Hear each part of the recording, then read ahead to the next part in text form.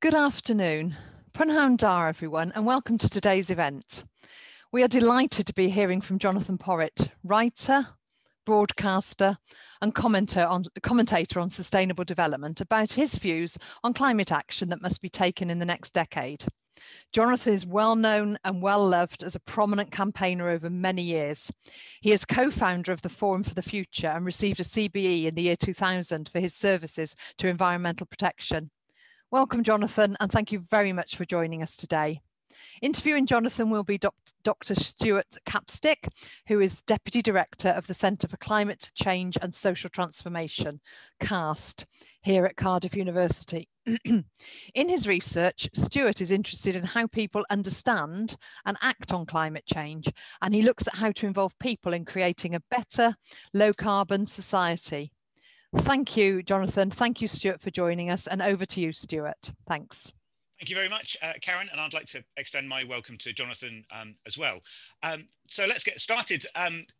When we talked about how to sort of structure and describe this event, we talked to you, Jonathan, about how we wanted to title it. And you suggested we call it The Next Decade, Rebooting Humankind's Future. Now, that really does not sound like a small thing. Why do we need to reboot humankind's future? Can't we just carry on roughly as we are, but with some, green solutions here and there to make sure we don't cross into dangerous territory?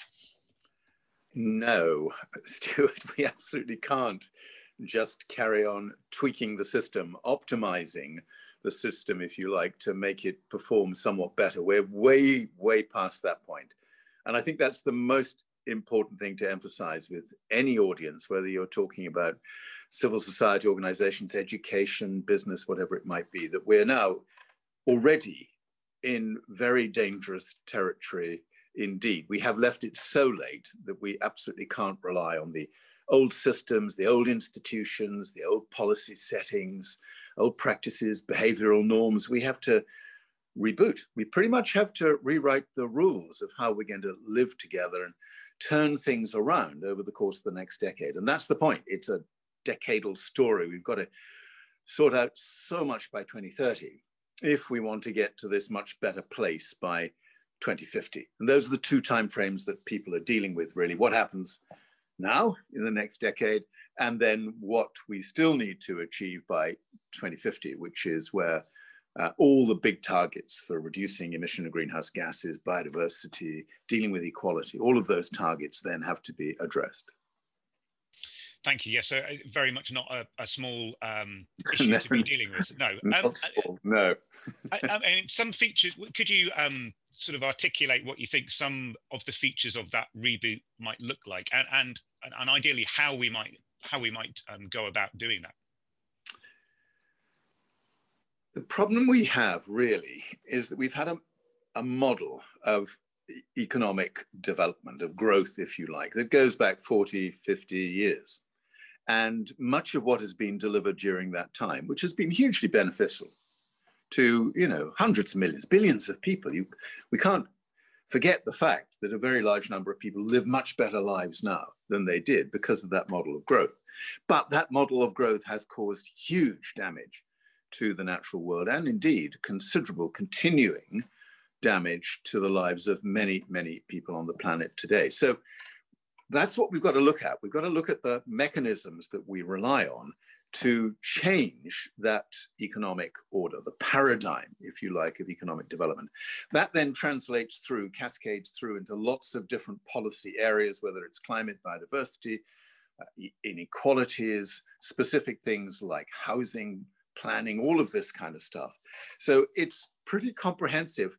We'll come on and talk about this, I'm sure, but there's no part of our lives that isn't going to be subject to the need for quite a radical rethink in order to get us to that point.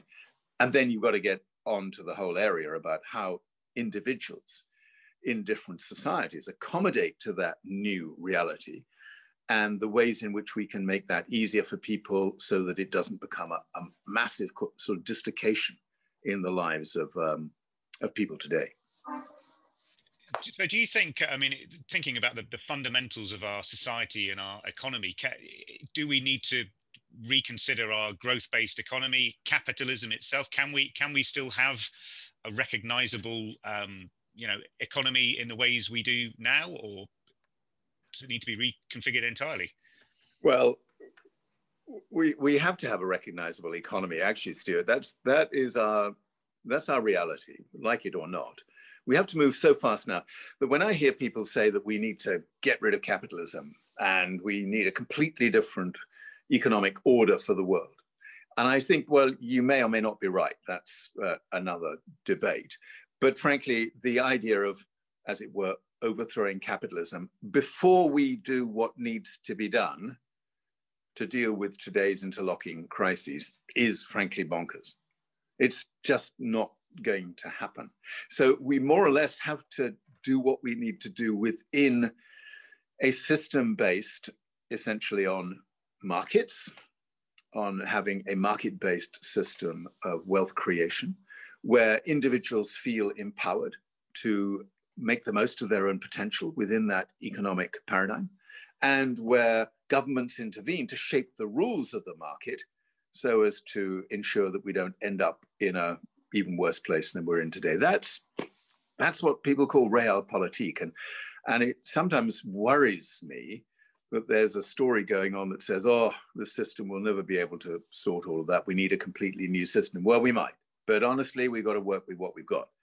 And that means we have to rethink every single aspect of that system and temper it, change it, transform it in some of its key characteristics, for instance, the pursuit of property and profit, and all of those things. And we have to rethink the basics, which will allow that essentially market-based capitalist system to work in a completely transformed way.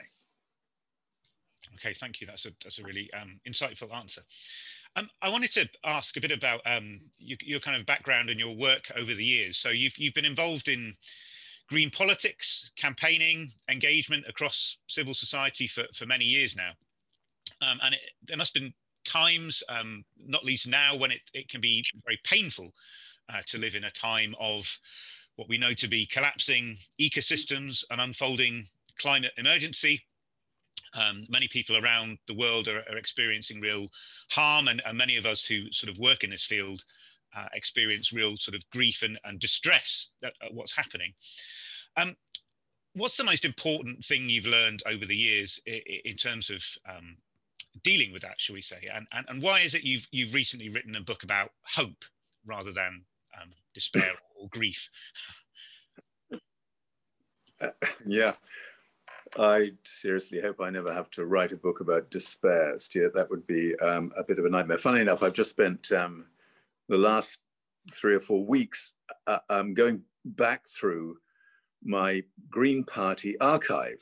So I joined the Green Party in 1974 and was very active in the Green Party through to 1984 when I went to Friends of the Earth. And so I had these boxes stuck in our basement. And I've obviously taken advantage of the somewhat different working conditions during lockdown to have a look in those. And it's sort of remarkable and a bit depressing, I have to admit, to go back to some of the discussions, debates, the policy documents, the manifestos that the Green Party was coming up with through the 70s and 80s, and to realize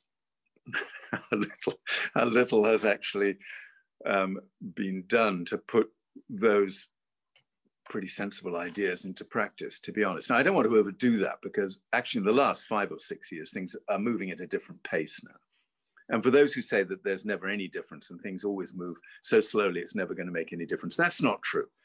There has been a real quickening in the pulse of our responses to these interlocking crises, whether it's about the natural world and biodiversity or about climate change.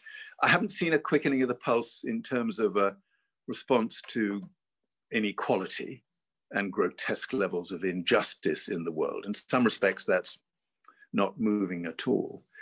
But I suppose I've been fortunate. I haven't had reason to give up on the ideas which will underpin a better world for people.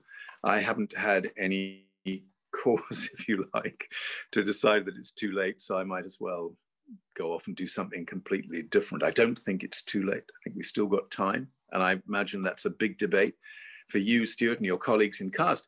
More and more people are kind of coming to the conclusion that it may be too late, which is a really difficult basis on which to take forward whatever initiative, educational or practical activist initiative that we're involved in. So far I've been lucky. I haven't had cause, as it were, to say, that's it, I've done with this, it ain't going to work, and I'm off to do something completely different. I don't know what that would be anyway. I think I'm a one-trick pony by this stage in my life.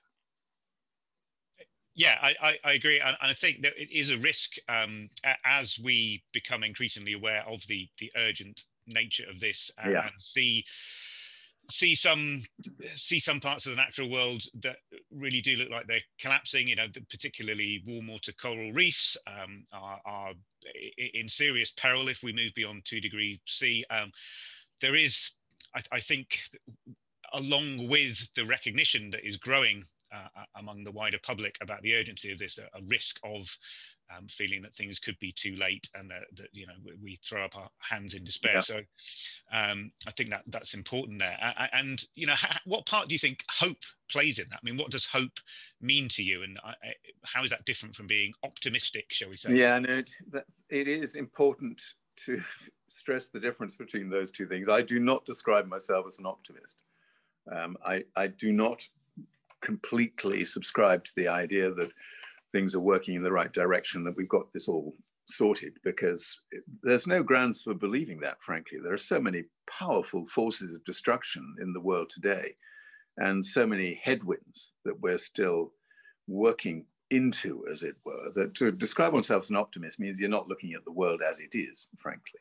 But I do describe myself as someone who's hopeful about the opportunity we still have to change that all around. And I'm not a pessimist either. I've spent most of my life working with people in different organizations for whom those essential characteristics of fortitude, of passion for the natural world, of compassion for other people have shaped their lives. And it's a remarkable privilege to work in a movement, in a world where the vast majority of people are dedicated to making things better for others and for the whole of life on Earth. It's, in a way, pessimism and despair are kind of self-indulgent in that regard, because we don't have a choice about this. We have to do what we can do, each in our own space, our own environment, our own way, and we have to do it as purposefully as we possibly can. That's what makes me hopeful, is that more and more people will understand the need for action of that kind. Without action, hope is also self-indulgent. I mean, in the book, in Hope in Hell, I spend a lot of time looking at what I call the shiny optimists, the people who just think everything's going to be okay. Technology will sort it all out, and we'll somehow manage to deal with all of these different crises, and we don't have to transform the nature of our economy or the way we live together. I despair of those people, because again, they're not looking at the world as it is. So I know that may sound like a sort of terminological nicety to distinguish between optimism and hope, but it's actually quite important when you look at the ways in which we need to respond emotionally. Thank you. That's a really interesting answer. And I've heard a few people say as well that hope is something you make happen. You can't just rely on it as a sentiment. It will magically bring about change. You have to. Hope comes from taking action, I guess. Exactly. Yeah. And also, you know, that I from my point of view, I feel like, you know, there are times when I feel like this is just really quite overwhelming, you know, the issues we face. But at the same time, we don't have a right to give up and despair. It is not our, you know, we have no right to give up on this issue and abandon future generations. So I'd like to turn to another question linked to my background and my research. So I've been involved in looking at the psychology of climate change, how people understand it and perceive it, why people think the way they do about climate change and sustainability.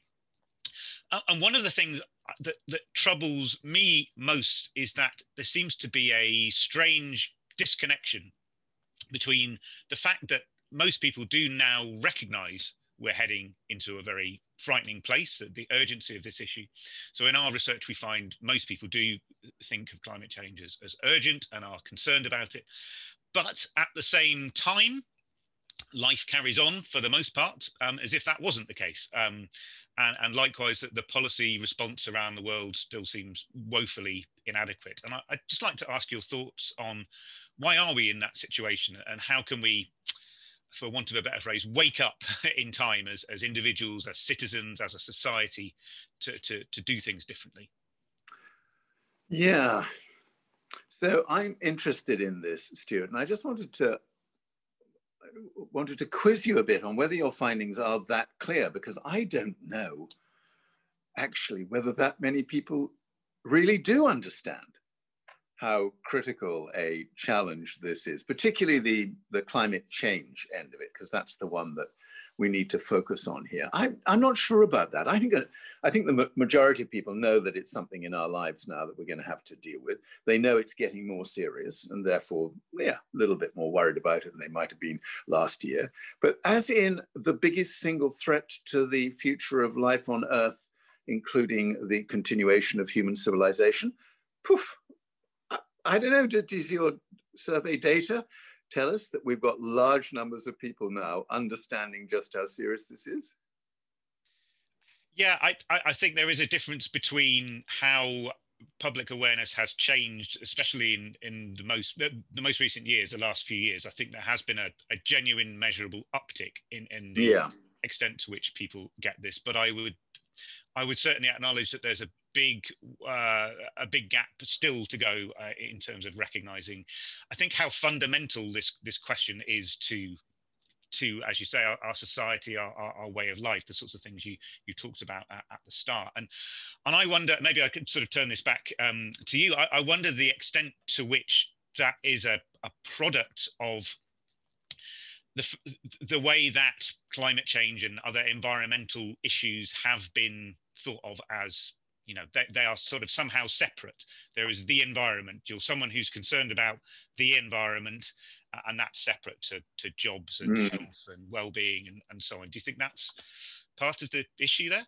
Yeah, I think there has been a tendency for people to pigeonhole things into a sort of environmental box and hope that'll be sorted out by environmentalists or ministers with a brief for the environment. And of course, we know that this is just not the case now. I think the one area where we've seen this in a way that most directly affects people is on health issues.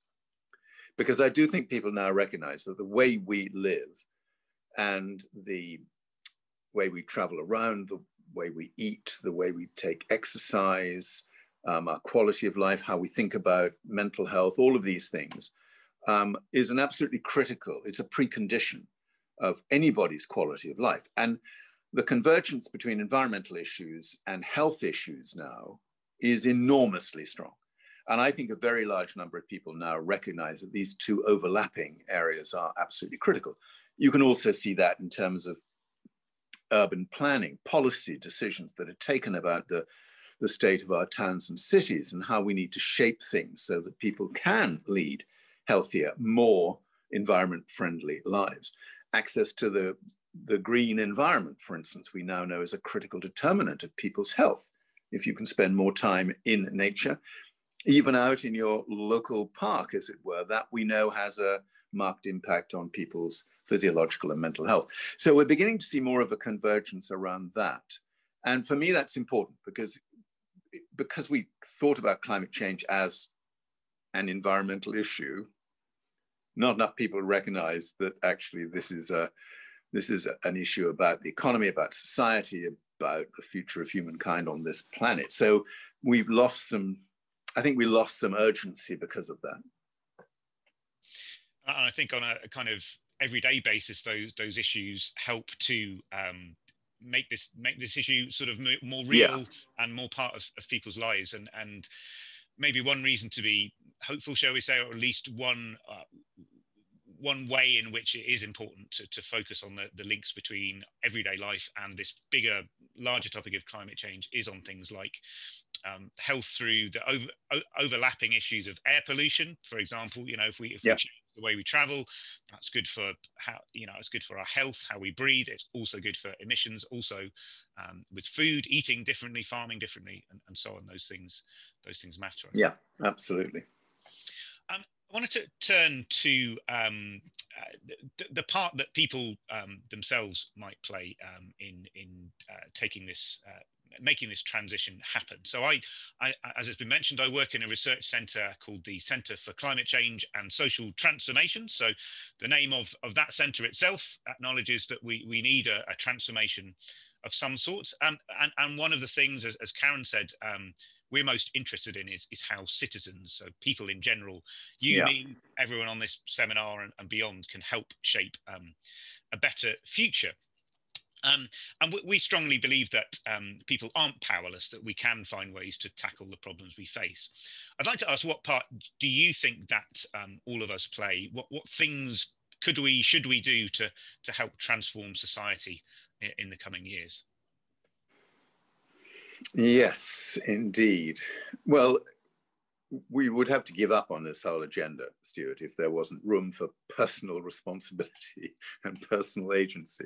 I'm very clear in my own mind about this. I don't believe that the personal side of it is all that is required to bring about the changes that are needed.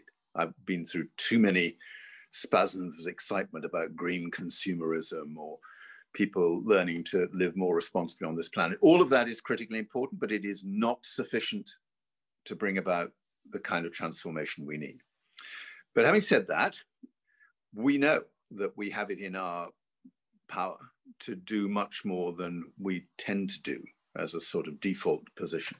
And one thing I think people are more and more focused on is on how people use their income, their money. I've been very struck lately by watching the opportunities now for people to think completely differently about personal savings, about pension plans, about any investments they might have, about how they use some of their money, if they can, to support other organizations through donations and so on. The responsibility we have as citizens to manage our own finances in a responsible way is critical. So I could ask a really nasty question today, Stuart, but I'll ask it in a nice way.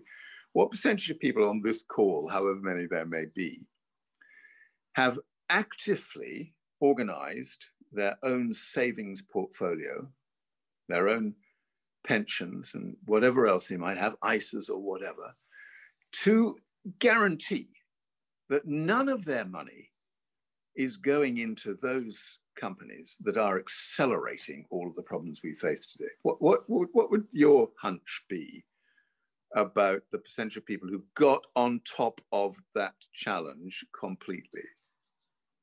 My hunch, oh gosh, I cannot see a wonderful audience, so I can't answer. But I think you're leading towards a small number, aren't you? And I guess it's that in sense of how we personally invest and look after our money is probably not really on our radars as something that we can do to tackle this issue. But why not? Because it's ridiculous. You know, we are in a position to do that, but almost by definition, people on a call like this will have some disposable, well, they have choices to make as to how they invest their money in that regard. And it's always slightly amazed me that people somehow think that's in a, a different category of personal responsibility from things we need to do about how we travel, what we eat, et cetera, et cetera. So I'm asking the sharp and difficult question now with the hope that maybe those who haven't yet thought about that will go away and think about it. And by the way, don't despair about the fact you're going to be less well off, because for all of those smart Alex,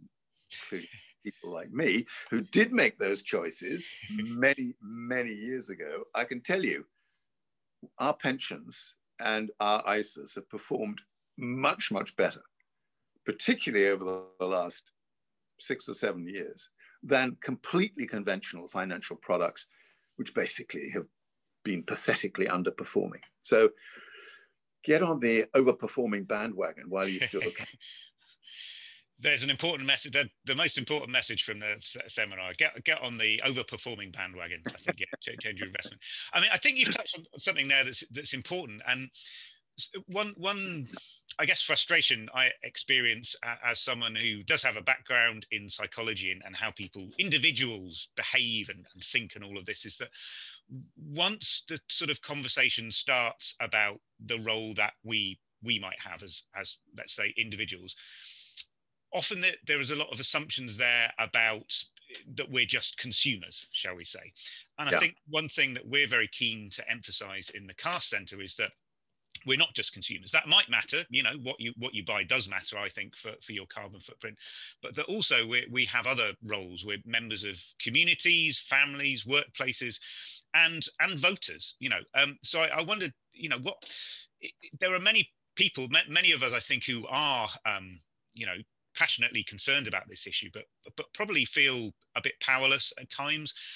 And also I worry a bit, to be honest, about the idea that all of this somehow has to happen, done by other people, by policymakers, by politicians.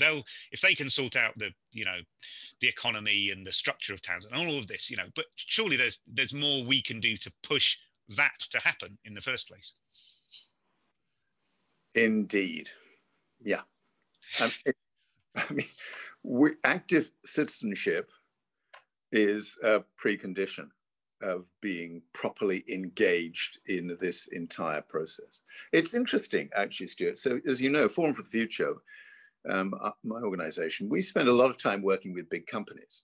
And it's one of the things we've done over the last 25 years. But increasingly, one of the things we have to point out to them is if you want to be a successful company when it comes to sustainability, you've got to stop thinking about your customers as consumers. You've got to take into account that the people you're selling your goods and services to are citizens. They're not just consuming your products, as it were. They are citizens in their own right. And your dialogue with them, the way in which you reach them, needs to take into account more than their purchasing power, more than the way they dispose of their income. And for me, that becomes really an important part of this now, because everything that we do as consumers is important, but to a certain extent, it's only a fraction of what we need to do as citizens. And I've always been very clear about the need for active involvement in politics. It's not everybody's cup of tea. Some people seem to find any engagement in politics pretty off-putting and don't really want to go there. But we can't do this without being active participants in our political systems, serving democracy, as it were, and doing whatever we can in that small way to make sure that democracy is responding adequately to the growing demands to do things differently. We just got to do that. And as a member of the Green Party now since 1974, as you can imagine, I spent quite a lot of time thinking, when is this damn political system ever going to wake up and reflect the interests and the needs and the passions of more people than those who just belong to the Labour Party and the Conservative Party? And that gets you into quite a lot of anguished concern about electoral systems and how to make democracy work better for people and how to bring the interests of future generations into all of those political decisions. But we've got to be there. We've got to do all that stuff. Thank you. Yeah, I totally agree with all of that. I mean, you mentioned future generations there and the political aspects of this. From reading your book, Hope in Hell, and some of your other work, I've picked up on the fact, and you've talked about this as well today, that you're very alert to the justice implications of the climate emergency. So that this is a problem that's inherently one where richer people and places cause problems for those who've contributed least, that young people are growing up into a world that's been left in a mess by those that went before them. And I should acknowledge as well that, you know, here we are, two comfortably off white men. You know, we've talked about investment portfolios. Not everybody has those. But this is a problem that's run through with profound injustice. So how do you think we can take action on the climate emergency in ways that put justice at the heart of the solutions that we need? Well, even making sure that everything we do puts justice at the heart of that is critically important. And I suppose if I'm being critical about this, there have been many, many times where environmentalists and climate change campaigners historically weren't focused on the needs of the less well-off in society, took no account of historical injustices, were indifferent to the fact that climate change impacts disproportionately on poorer people and more disadvantaged communities in all around the world. And there was a sense that the climate agenda wasn't a justice-based agenda. It was quite a technocratic, science-based agenda, where all we had to do was to sort out the technologies to reduce the emissions of greenhouse gases. And for me, that's always been unacceptable and in many instances reprehensible, because the environment movement has at times in its history not reflected that justice foundation, the importance of putting justice at the heart of that. And for me, one of the most critical things going on with young people's engagement now, hugely significant engagement in the climate change movement, is they don't see the world like that. For them, doing something about climate change is about climate justice. It's not just about thinking of new technology or whatever else it might be. It's about righting some of the wrongs in the economy. It's about thinking about what's going to happen to people in Bangladesh or in Indonesia, just as much as thinking about what's going to happen to people in Wales or America, whatever it might be. And it comes more naturally to young people involved in this movement. And it's refreshing when young people call us out for a failure to address these justice issues. And for me, that's been an important corrective in the system. If you're a big NGO, environmental NGO these days, you don't leave out the justice bit. You know you've got to sort that out now, because young people will give you a very hard time if you don't. Yes, good point. I mean, I think, so would you say it's fair to say then that the environmental movement, shall we say, in general terms, is catching up and is recognizing this as a fundamental point now? Or, yeah, I think so. I mean, I'm particularly interested in what's happening in America, and it's a bit on the other side of the pond, a bit far away from us now, but the environmental justice movement has always been a much bigger part of how this is seen in the USA. And just watching how the Biden-Harris administration now is bringing forward its climate measures, the actions it's taking around climate change, very, very strong focus on climate justice, on making sure that every investment the government makes now in a low carbon economy disproportionately helps the interests and the needs of less well-off communities, particularly those communities disadvantaged by decades of environmental pollution and damage and the exposure to all of those toxic legacies, which so many hundreds, well, certainly millions of people in the USA are still very affected by.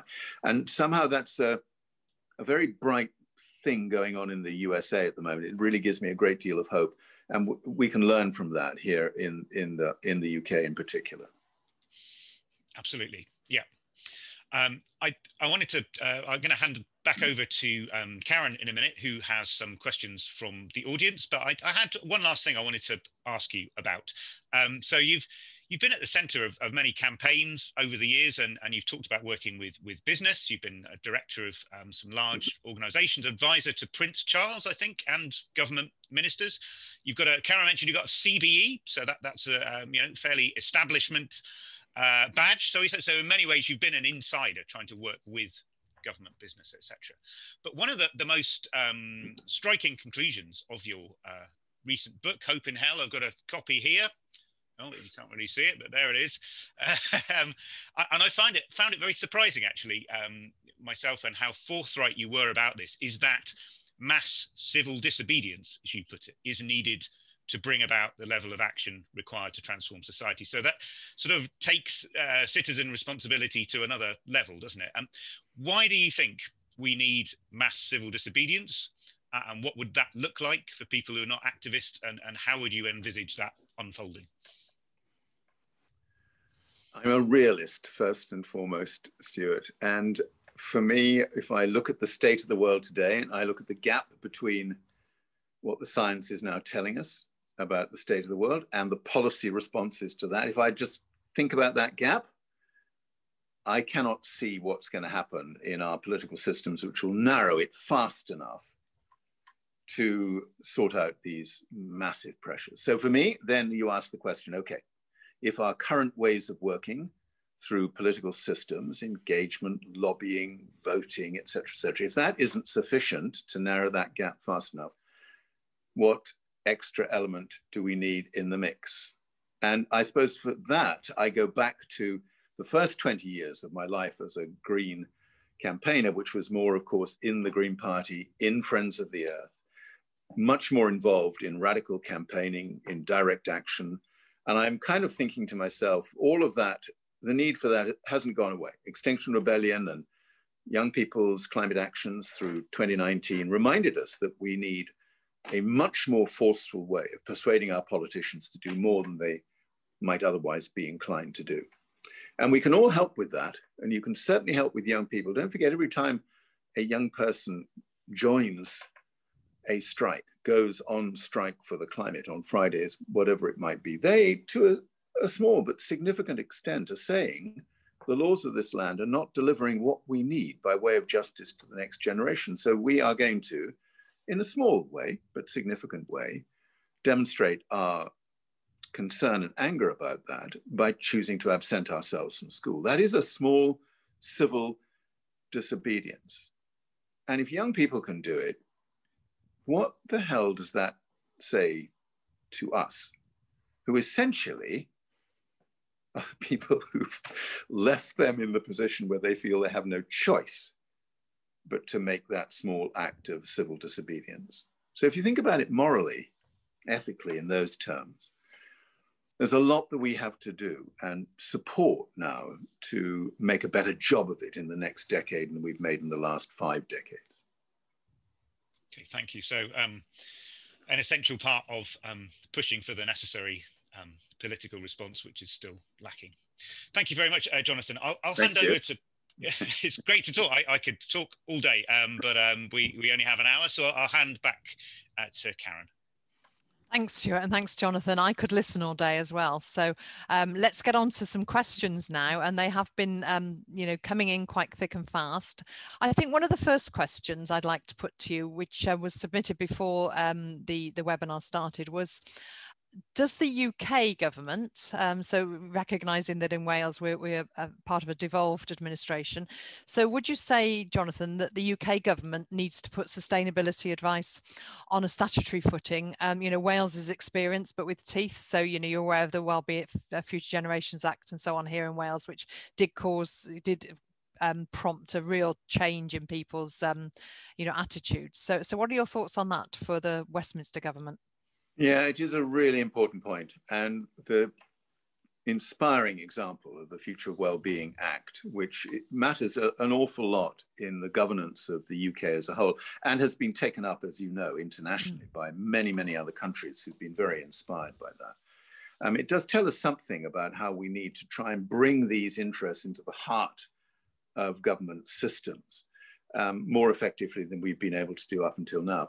The one example we have, of course, is the Climate Change Act and the Committee on Climate Change, which has statutory responsibilities, and government has statutory obligations laid upon it by that act and by the committee to change policy, climate change policy, so that it accords with the recommendations of the committee. And I look on this, and I'm not at all cynical about this. Actually, it's a remarkable process. And we heard it reflected recently in Boris Johnson's decision to accept the committee's recommendation for a 78% reduction in greenhouse gases by 2035. It's an easy thing to say, but equally, the act has teeth. If governments can't deliver on this, then there are mechanisms in the act to make it more effective than it would otherwise be. So for me, bringing more into the legislative, the statutory part of what governments do is going to be absolutely critical. And I think that we're going to see more of this, because actually voters now know that governments can all too easily disregard what they say unless it's kind of locked in law. Interesting rumors that the government's going to do the same on biodiversity now, that they're going to put into statute a commitment around undoing some of the damage to our natural systems, get on with this target they've got for planting trees and put it in law so that all future ministers will be bound in law to deliver against those targets. I'll wait and see whether that's going to actually happen.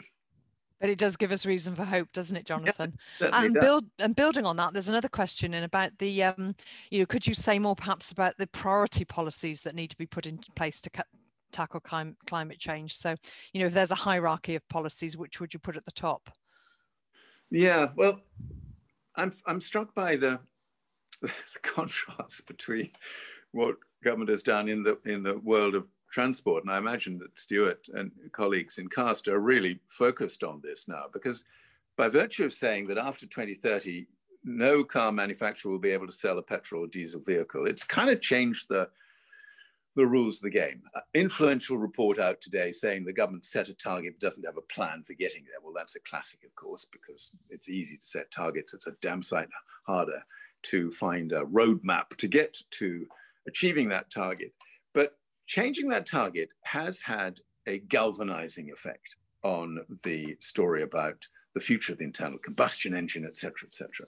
So for me, that's a very noticeable example where government was decisive, decided that something extra needed to be done, and made an intervention that has now, as it were, had that impact. In many other areas, they're completely useless when it comes to setting a similar kind of process in train. And I need hardly mention the most chronic and dreadful example is what to do about the built environment and what to do about existing housing stock, with just one chronic failure after another in terms of actually doing something about our appalling housing quality in the UK, simultaneously addressing fuel poverty and so on and so forth. And the government's response to all of that is, well, if you can have such a thing, it's an ongoing fiasco, frankly.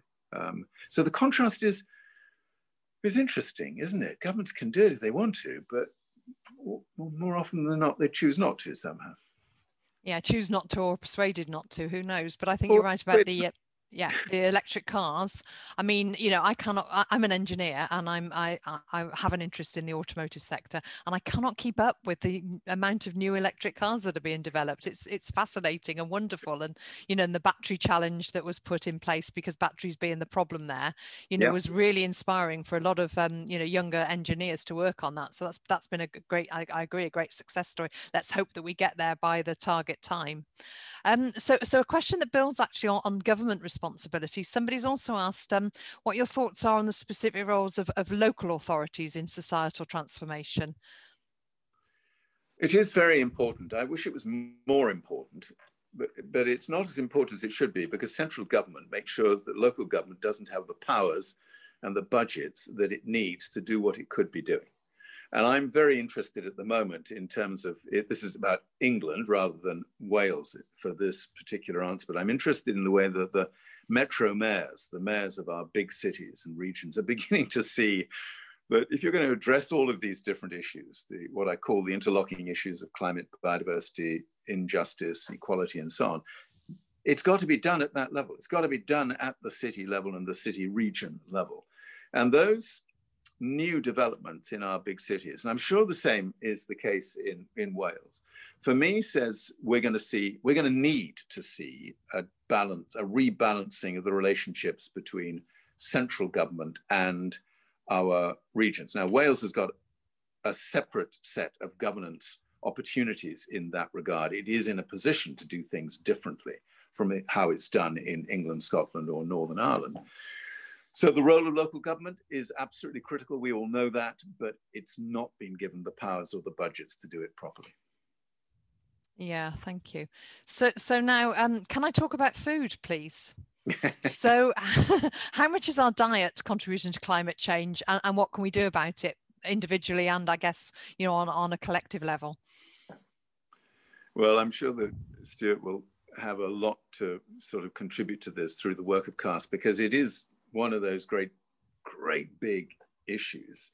A lot of discussion at the moment about the links between diet, ill health, obesity, diabetes, and all of these things bubbling up all over the place at the moment. And people recognizing now that if we're going to get on top of many of these things, we've got to think very differently about people's diets. The UK, sadly, has the highest percentage of processed food in people's diets of any European country. hyper-processed food. And we need to address these dietary issues head on.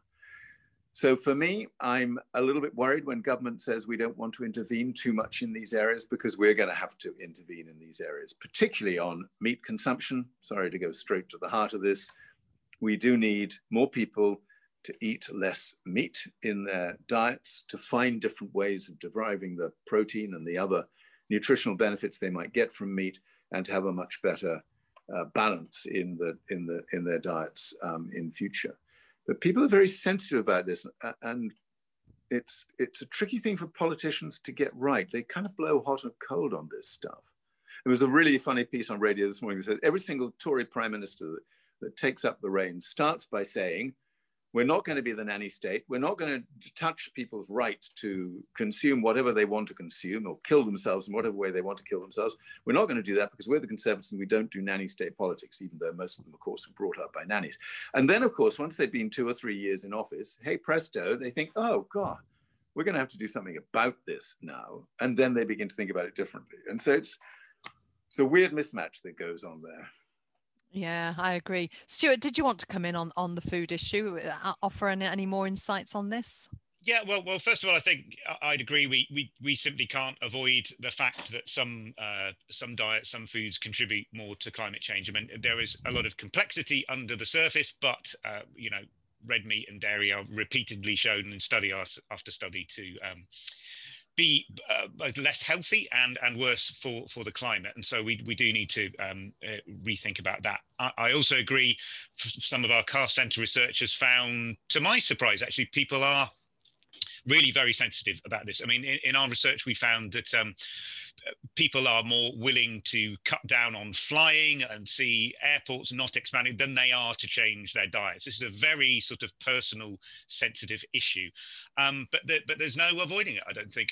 And in terms of the government being a nanny state, or whatever you want to call it, there are areas where society has changed. The government has taken action and has brought about healthier change. If you take smoking, for example, I mean, this has been a combination of policies and laws and shifting social norms and so on. 20, 30 years ago, you could sit in a restaurant and smoke your head off, and you just can't now. Nobody would want to go back to that. So I think we need to find ways to look at parallel for our diets too. Yeah, I think you're right. And I think, shifting social norms is really important because, the more, I remember when I was a student and I used to say, I'm a vegetarian, people used to call me a tree hugger and, all sorts of things. And now the norm is, it's just more of a norm, isn't it? With a lot of restaurants I go into now having, in the past, there was just one dish for the vegetarian amongst you.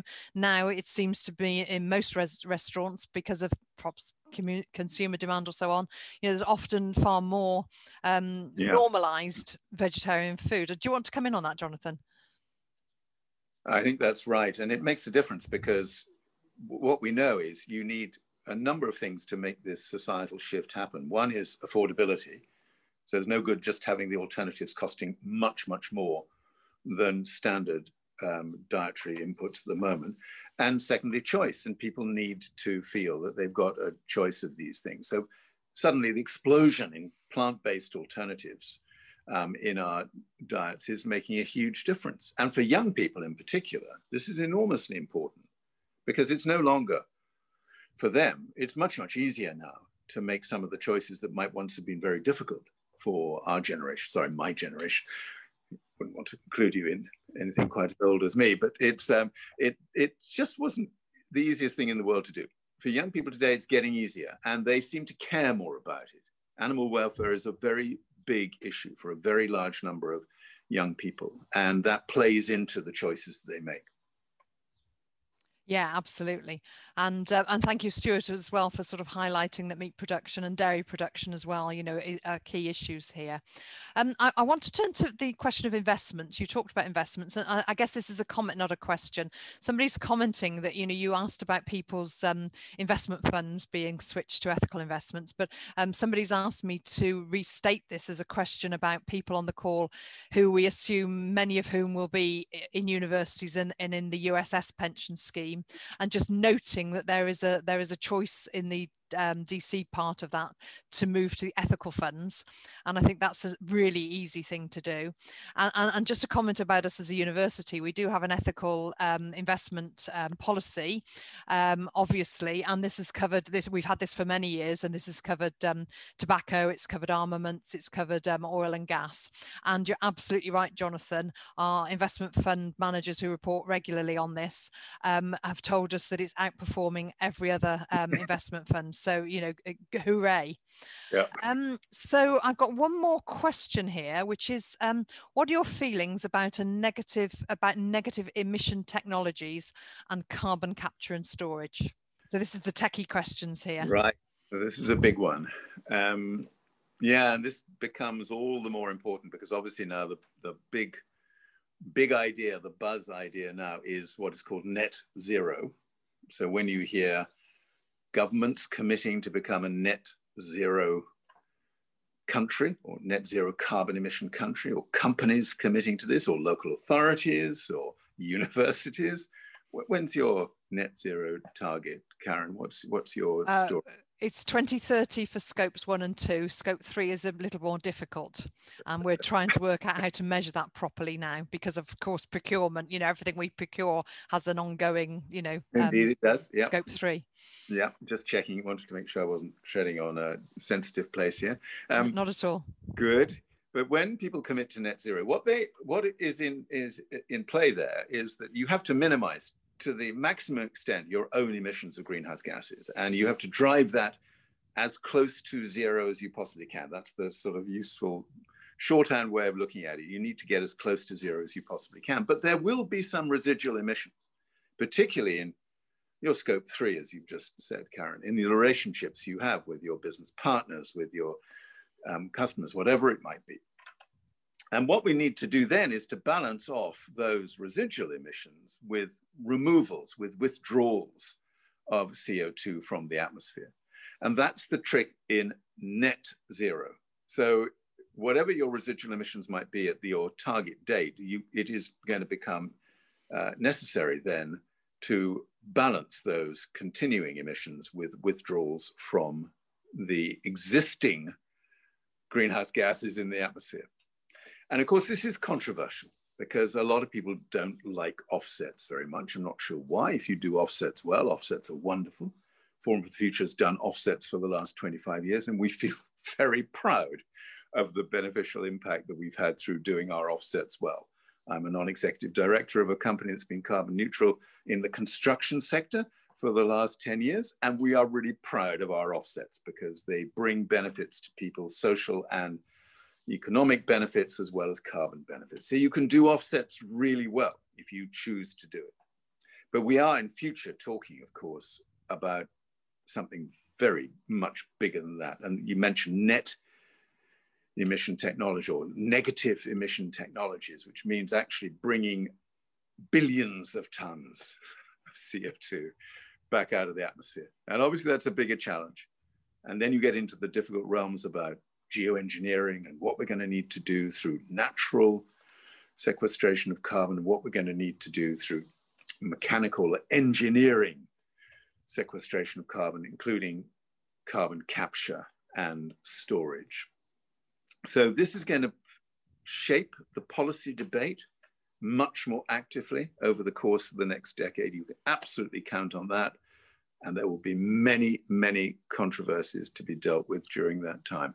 I'm not a huge fan of carbon capture and storage, I have to say. Engineering terms, clunky, energy intensive, expensive, only delivers somewhere between 60 and 90% of the emission reductions you need.